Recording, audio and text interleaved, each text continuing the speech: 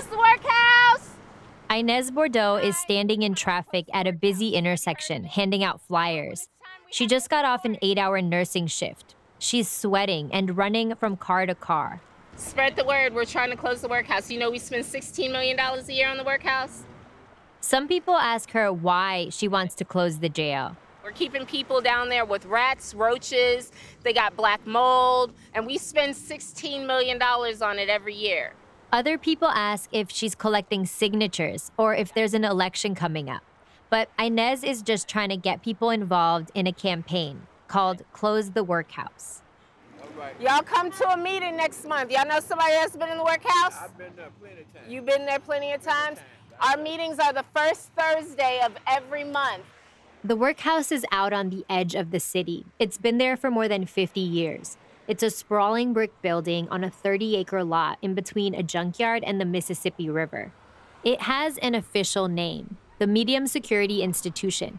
It was built in the 60s after the city tore down its original workhouse to make way for a highway.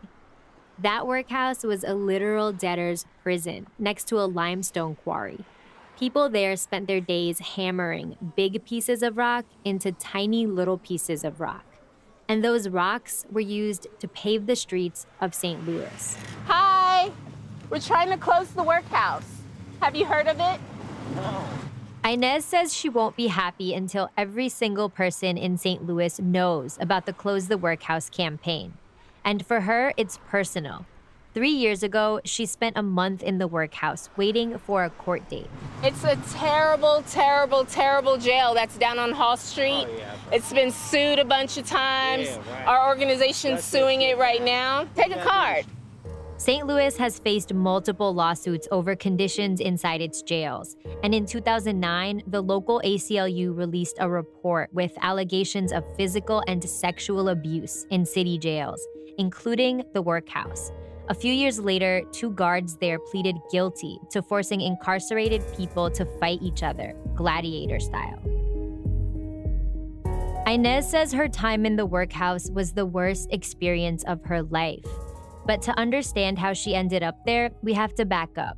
I met up with her at her house one day to talk about what happened. Hi, how are you? Good, how are you? Good. Inez starts the story 10 years ago. She was working as a nurse and living with her husband and their 4 children. Their youngest son was just 6 months old. She says her husband had been hitting her for a while, and one day he went too far. So she took their children and left. And after I left, I just could not afford to pay my daycare bill and my rent in the same month. When she didn't have money for daycare, she had to call out of work to stay home with her kids. She lost a couple jobs that way and started collecting unemployment benefits. And when she did find a new steady job, she still couldn't pay her daycare bill. So she kept collecting the unemployment. I don't know if people understand, like, it's a vicious cycle. If I can't pay my daycare, then I can't go to work. If I can't go to work, I can't take care of my kids. But there's no reason I should not have been able to. It just, the way the state of Missouri is set up, when I went and applied for childcare benefits, I made $57 too much. 57. Not 157, not 257, 57. Inez was charged with a felony, with larceny, for stealing the unemployment money. She actually should have been charged with a misdemeanor, but she didn't know that at the time. And she was facing a 7-year prison sentence. So she took a deal. If I completed my probation, then the whole thing would fall off my record like it never happened, and I could just go on with my life. Only it's just not that simple. Part of the deal was that she'd pay back the unemployment money. But then the charge showed up on a background check. You can't be a nurse and have a felony. So I was asked to resign from my job, which I did, because I now had a felony record. I couldn't get another job. And without a job, she couldn't stick to her payment plan. So she fell out of compliance with the terms of her probation, and a warrant was issued for her arrest. That's how she ended up in the workhouse. if you're Black in this city, you've either been to the workhouse or you know someone that's been to the workhouse. And so I had heard the stories about it, but I kind of thought that it was like exaggeration. You know what I'm saying? That people tend to exaggerate. But the first night there, I knew that all of the stories that I had heard over the years were true. Inez had been inside several jails. She'd worked in some as a nurse. She also had some trouble paying traffic tickets when she was in her 20s. And in the small cities that make up the St. Louis suburbs, not being able to pay traffic tickets means you've probably spent a few nights in a few different jails. But the workhouse was different.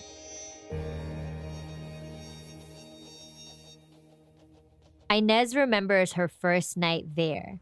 I was sad. I didn't know what was going on. I was being held on a probation violation. I had never been to the workhouse.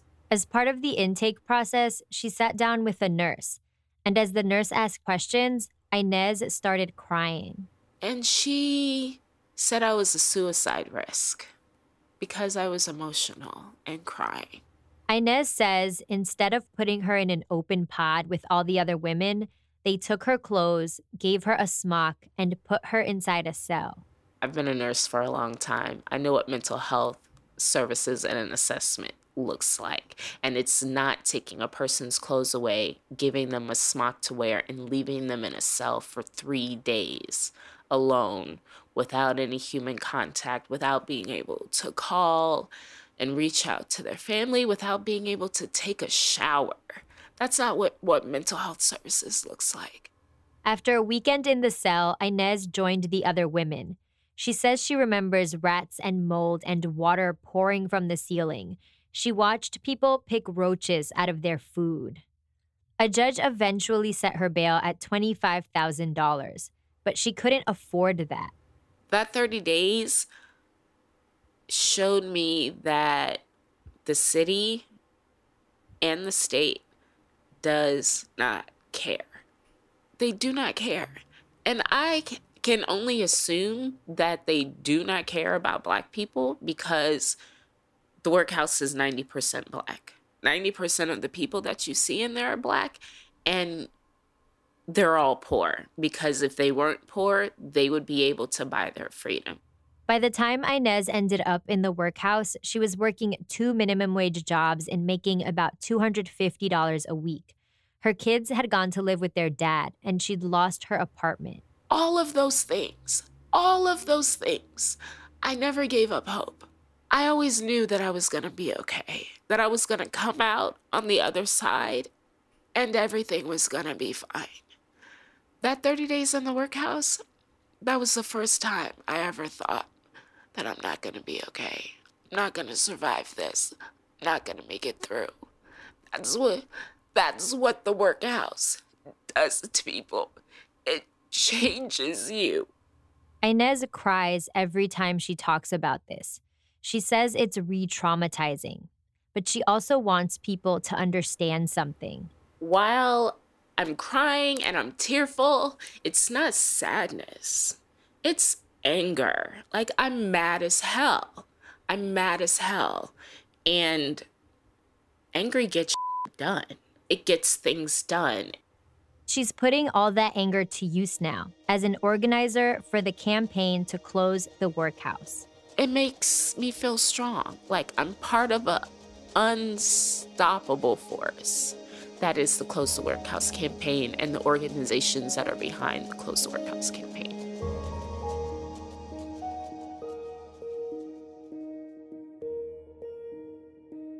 The Close the Workhouse campaign is mostly led by Black women from St. Louis. Many of them got their start as activists 5 years ago, after a Ferguson police officer killed Michael Brown on August 9th, 2014. That day changed everything in the St. Louis region. When Michael Brown was murdered and the world turned its eyes to Ferguson, Missouri, we felt a deep call, a deep sense of connection, and a deep sense of grief that propelled us into saying, he must be the last. This is Michelle Higgins, the campaign's lead organizer. We knew at that moment that there was something being unearthed by the ground where his blood was crying out. Michelle is the director of worship at a local church here and a well-known faith leader. I was 4.5 years old when my great-grandmother pointed up the trees lining the highways on the road from St. Louis to Troy, Missouri for a family reunion. And she'd point at some of the trees and say, that's where my uncle was hung. That's where my daddy's best friend was hung. That's where, and she would name all the different people who were lynched on different trees. Michelle thought about those trees when Michael Brown was killed. 30 years after I learned about lynching trees, I stood on the ground where a precious Black boy was murdered by law. And that was a symbol of terror. Michael Brown's body became a symbol of legalized racial terror. After that day, Michelle says she dedicated herself to fighting for Black liberation.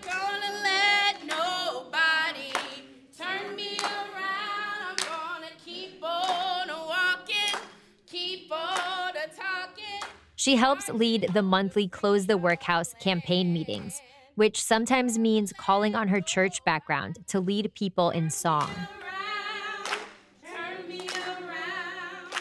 She also co-directs a group of Black millennial activists called Action St. Louis. They're one of the main partners in the Close the Workhouse campaign, and they've been building political power here for the past few years. We started with policing, and we went straight to politics. Their biggest win came in 2018. They helped unseat the prosecutor who'd refused to bring charges against the officer who killed Michael Brown. That same year, Michelle launched a local office for the Bail Project, a national nonprofit that posts bail for people who can't afford it. She visited the workhouse multiple times a week to interview people before posting bail for them. And they would launch into stories of how awful just their one day, just that day had been. And we had one client tell us, I feel like I was fighting rats for food. We've had people say they decided to stop eating for a while. And these are stories that continue. Close the Workhouse is an abolitionist campaign, which means its organizers want to abolish all jails and all prisons. And instead, they want us as a society to invest money in jobs, education, housing, and healthcare. Freeing people from cages means they must have resources to assist them in the ways that will help them to thrive. Michelle says what organizers definitely don't want is to see any money poured into trying to fix the workhouse. I believe that we would hear from the mayor's office, let's make the cages cleaner, let's buy better food, let's fix the plumbing, and let's keep those people in cages. And that will always be something that we disagree with.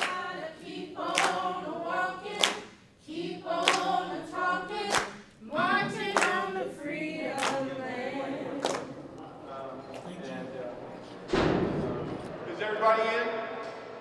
Where is In March 2018, St. Louis Public Safety Director Jimmy Edwards invited local media outlets on a tour of the workhouse. This tour is the result of a request, a long-standing request, both nationally as well as locally, to visit the medium security institution. Edwards is not giving media tours anymore, but this is some tape from a St. Louis public radio reporter who took the tour back then.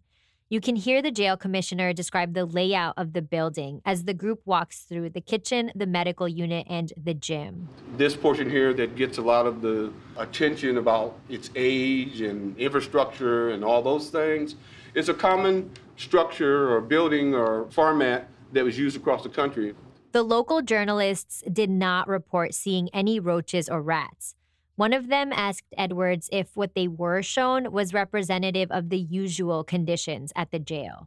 Certainly the infrastructure is the infrastructure, and that's what we're dealing with. I'm not suggesting that we don't have problems in this building. This is an old building, and sometimes the toilets don't work, but maintenance is here and they work. There are sections of our building that has air conditioning, and there are other sections, for example, the gym, where you had an opportunity to visit, that does not. And so this building operates extremely well. Although Edwards didn't agree to give $70 million a tour of the jail, he did agree to talk to me at his office in City Hall. As director of public safety, he works for the mayor. He's in charge of the police, the fire department, and the city's 2 jails. Well, I have a long history with the jails in the city of St. Louis. For 25 years, I was a judge on the circuit bench in the city of St. Louis. So I remember a time when our combined jails had over 3,000 people locked up. Today, while our medium security institution, our workhouse, houses a little over 1,100, we have about 350 people locked up in the facility today. A lot of that has been an effort in the last 2 or 3 years or so to reduce the population in the workhouse. It is important that people that are locked up in our facilities are people that need to be locked up. In addition to the workhouse, Edwards is in charge of the City Justice Center, a newer maximum security jail with 860 beds.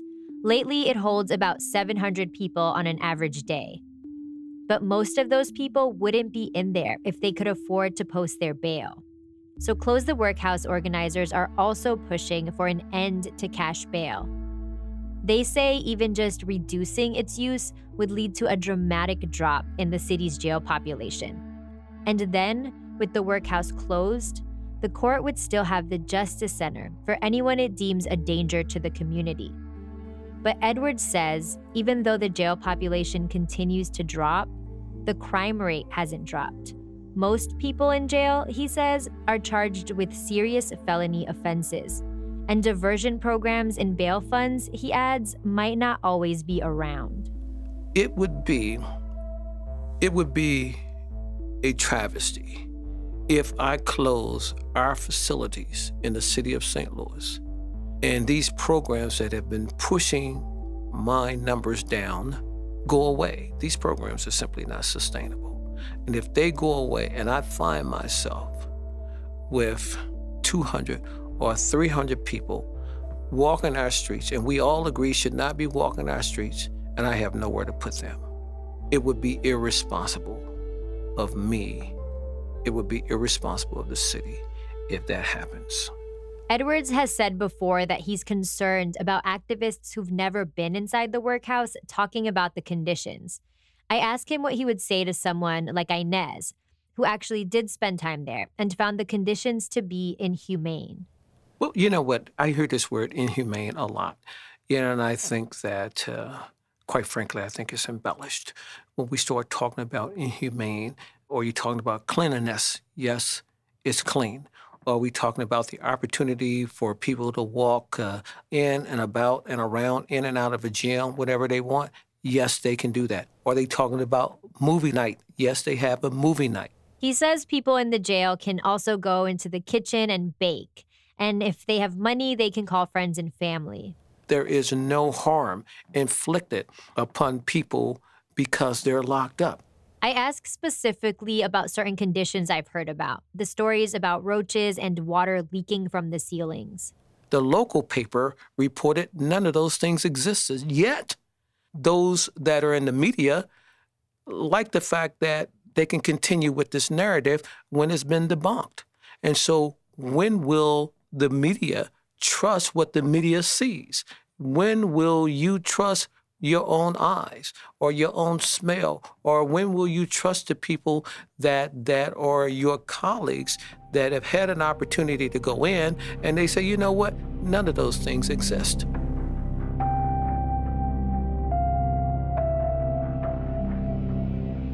And yet, reports of jail conditions in St. Louis have been consistent for decades. In 2017, a nonprofit law firm called Arch City Defenders filed a lawsuit over conditions at the workhouse. It cites an older class action lawsuit from 1974. Back then, people held in an old city jail also sued over conditions. They also described mice, insects, broken toilets, and a lack of medical care. A judge at the time told city officials to fix that jail or shut it down. They did eventually shut it down, 25 years later, after appeals, litigation, and a long period of court supervision. When that jail closed, they moved everyone to the workhouse. Today, there are about 300 people in the jail on an average day. More than 80% of them are Black, even though St. Louis is only 49% Black. Most are not serving sentences. They're waiting for a court date. If they could afford their bail, they'd be able to go home. My name is Rodney Brown. I'm with St. Louis Action Council. We're here tonight to close the workhouse. Come on, y'all. Give it up for closing the workhouse. A month after Public Safety Director Edwards gave reporters a tour, Close the Workhouse held its first fundraiser, which doubled as a sort of launch party. Activists, lawyers, and people previously incarcerated in the workhouse packed into a small music venue in South St. Louis. Next up, we have Inez. Will everybody give Inez a warm welcome? It was the first time Inez shared her story publicly in front of a crowd. She was nervous. She looked down at her phone and read from some notes. My name is Inez Bordeaux, and I'm here because I want to close down the workhouse. When I think about it, that's not entirely accurate. I want to burn the workhouse down and salt the earth. But I was told that shutting it down will have to do. As organizers started to raise money, they also put together a report outlining their demands and their strategy. They released it 5 months later, in September 2018. Inside the 44-page booklet, they lay out their vision: closing the workhouse, spending its $16 million budget on community programs, and ending cash bail. There's also a list of their 3 main targets: the mayor's office, the prosecutor's office, and the Board of Aldermen, which is St. Louis's city council. The aldermen approve the city budget each year, so the campaign is asking them to defund the workhouse by refusing to approve the existing budget. The Public Safety Committee is now called to order. Madam Clerk, would you please call the roll? Alderman Boyd, Alderman Vaquero. In November, 2 months after the report came out, the campaign was invited to speak in front of a group of aldermen. By this time, Inez was much more comfortable sharing her story. I know some of you and your colleagues here on the Board of Aldermen have been on VIP tours of the workhouse, and some of your colleagues are quoted as saying, "It's not that bad." Public Safety Director Jimmy Edwards is also quoted as saying, "Don't believe the hype. Don't believe the things that you've heard in the workhouse." I dare Jimmy Edwards, you, or any of your colleagues to say it to my face.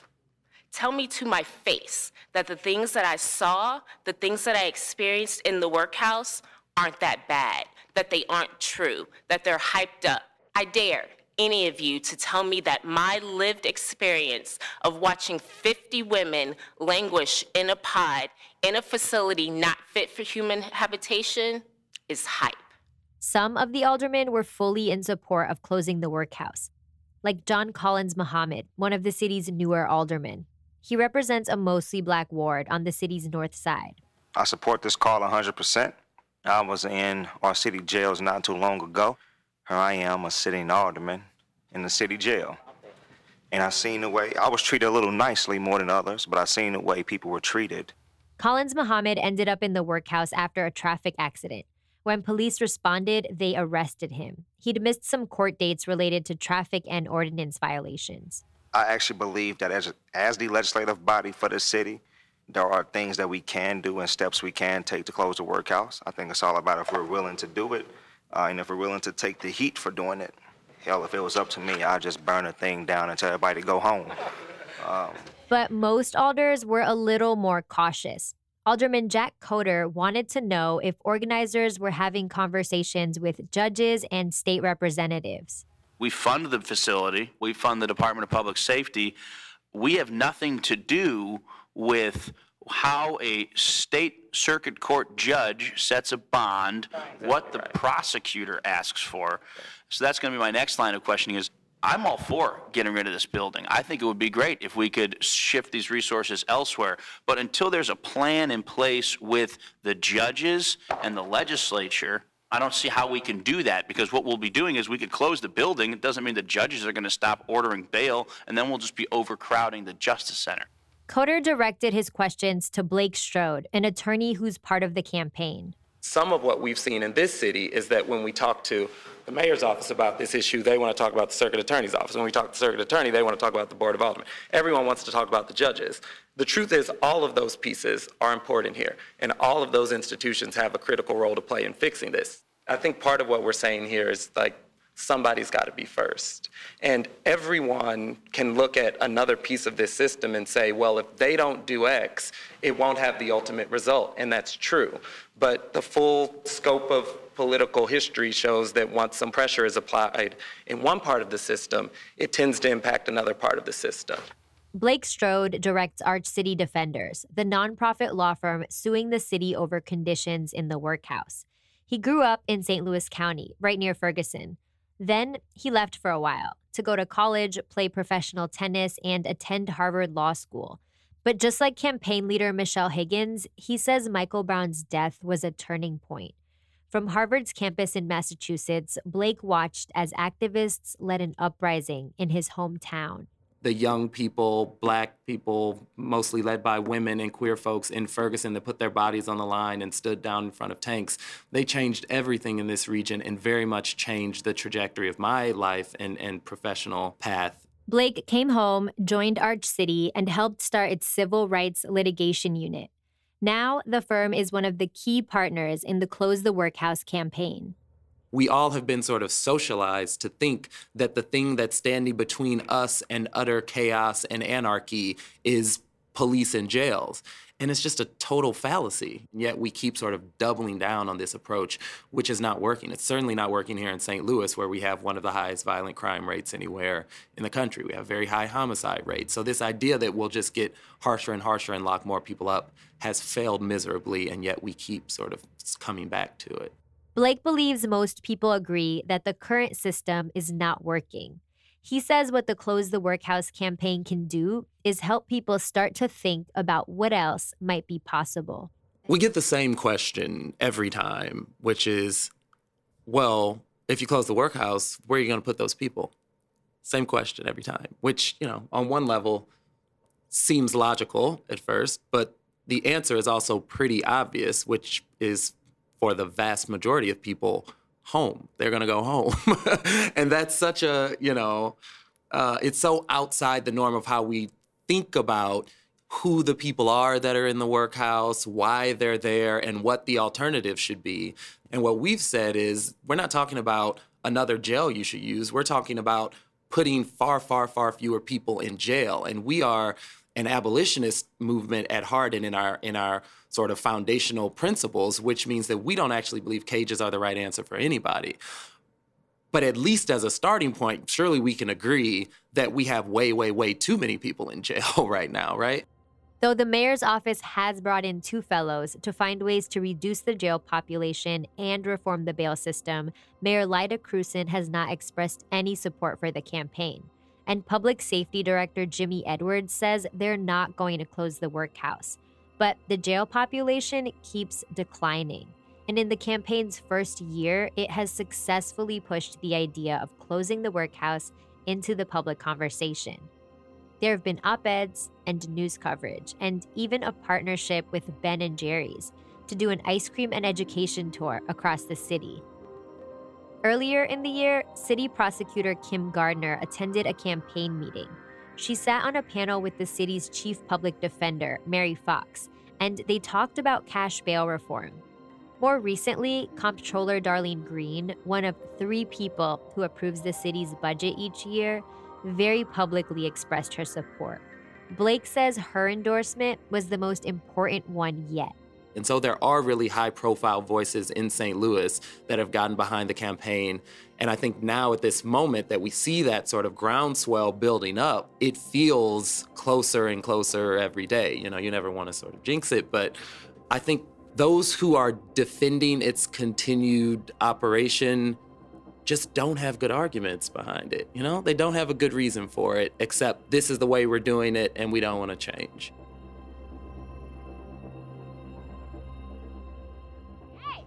Y'all want to close the workhouse? Hey, you live on the south side? What would you do on the south side with $16 million? A lot? And that's what we're asking. We're asking close down the workhouse, take that $16 million and let's reinvest it in our communities. $1 million on the south side could change a whole lot of people's lives. A whole lot of people. For Inez Bordeaux, closing the workhouse really does feel inevitable, and she's waiting for that day, partly because she thinks it'll help her move on from the worst chapter of her life. Because even though her life is back on track, she's having trouble moving forward. She's back to nursing, but she still lives in the crowded apartment she moved into while working 2 minimum wage jobs. She still feels like everything might be taken from her again at any moment. And I'm just trying to recover from the trauma of being chewed up and spit out of the criminal justice system and then being in a facility to where I lost all hope for myself, for my future, really for my city. But she says working on the campaign has made her feel hopeful again, like she can finally believe she's going to come out on the other side of all this. I ask her what she thinks she would do the day the last person walks out of the workhouse. I don't know. I would probably cry, if I'm being honest. I would cry. And then, I don't know. I told you I want to burn it down, but I can't burn it down. So I would say we should have a party. No, you know what? The day the last person walks out of the workhouse, I will cry. We definitely should have a party. But I would encourage every citizen of St. Louis to dream big. That's $16 million that would now be free to make our city better.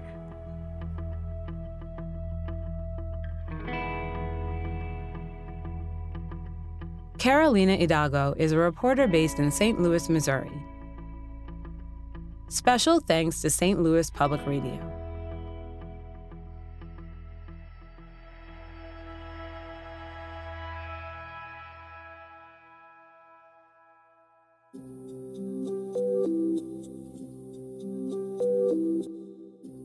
We'd love to hear about reform efforts in your communities, so please email us at hello@70millionpod.com.